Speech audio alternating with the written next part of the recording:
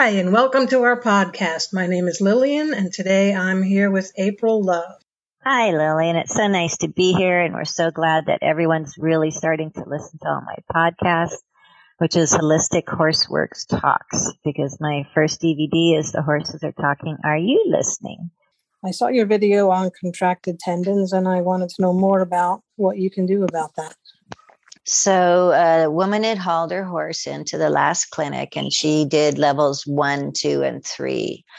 And her horse had had some trauma. It was also came from a show barn. So I find that the show barn foals have a dam that's been over vaccinated and overwormed. So, every time the mare has a foal, that liver and kidneys has to, clean all the blood of two. So by the 4th and 5th one, your foals are having more issues. So this horse had been given a bit of grain when it was young and wasn't utilizing it. So it kind of grew too fast for the legs. You'll see that in show horses. But also, there was so much tightness in the sternum area and the intercostals. And when we first saw this horse, her front knees were only like 2 inches apart. And when I look at the back of the foreleg, when you find the elbow of the horse and you go down the back of the foreleg to the back of the knee, and you push into that muscle between the elbow and the knee, it should be soft. You should be able to push in a little bit. And this horse was just absolutely rock hard. It felt as hard as if you were pushing on a bone. So muscle has 90% elasticity and tendon only has 10.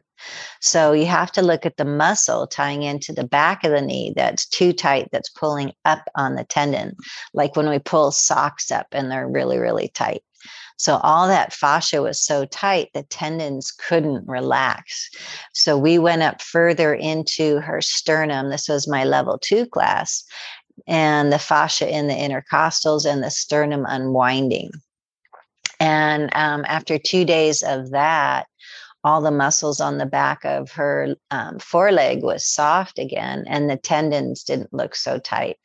And her vet had just said, "Oh, it's got contracted tendons. You should have surgery. You should cut them." And we just did level 1, 2, and 3 on the horse. And now the whole horse is soft and shiny. When she came to the clinic, her skin was so tight to the body. You couldn't move. Like if you put your fingers on your forehead, you should be able to move that skin. That's your fascia. And if you put your fingers on your forearm, you should be able to move that skin. When you put a flat hand on a horse and you gently on the neck and the shoulder and over the ribs, just ask the skin to move over the muscle, you'll find that these horses are just stuck. Even just starting on the forehead, does, the skin move on their forehead at all? So your skin and your fascia goes through all your muscles and organs. If it's tight on the surface, it's tight everywhere in the body. So my level 2 class, we really get into unwinding that, releasing the diaphragm, releasing all the intercostals, the whole back changes shape. The horse's hocks went from 2 or 3 inches apart to more like 5 to 6 inches apart, so that the hip, the hock, and the hoof are all in alignment when you look at the horse standing behind.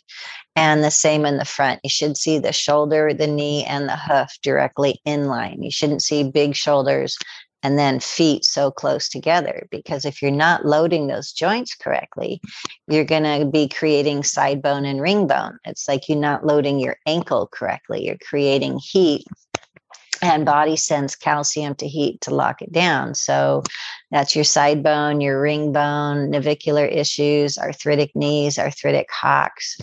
So the fascia unwinding is really important for all of the bones and joints to be moving correctly if you want your horse to last through their 30s and be healthy, sound, and rideable. They shouldn't be done when they're 20, and the horse that came to this clinic was only 5.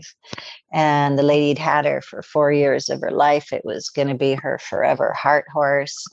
And so now she's learned a whole bunch of new tools and how to keep her soft and flexible and to release the muscle that's pulling on the tendon.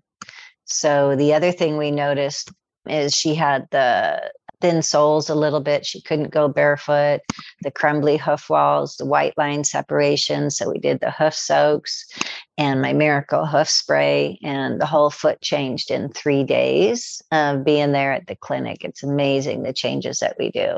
So everything's got to be working. The hoof, the liver, the kidney. The horse was not able to assimilate magnesium, selenium, and potassium for all of your muscle function and your heart function.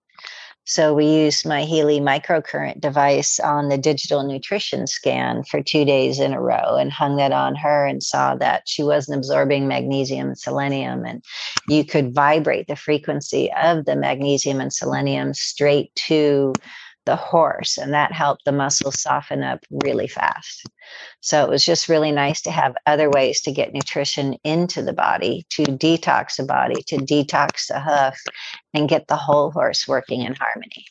You can find out more about this on my website, holistichorseworks.com, and my free ebook, Horse Academy 101.com, and my YouTube channel has over 140 videos at Holistic Horseworks. Hope to see you there.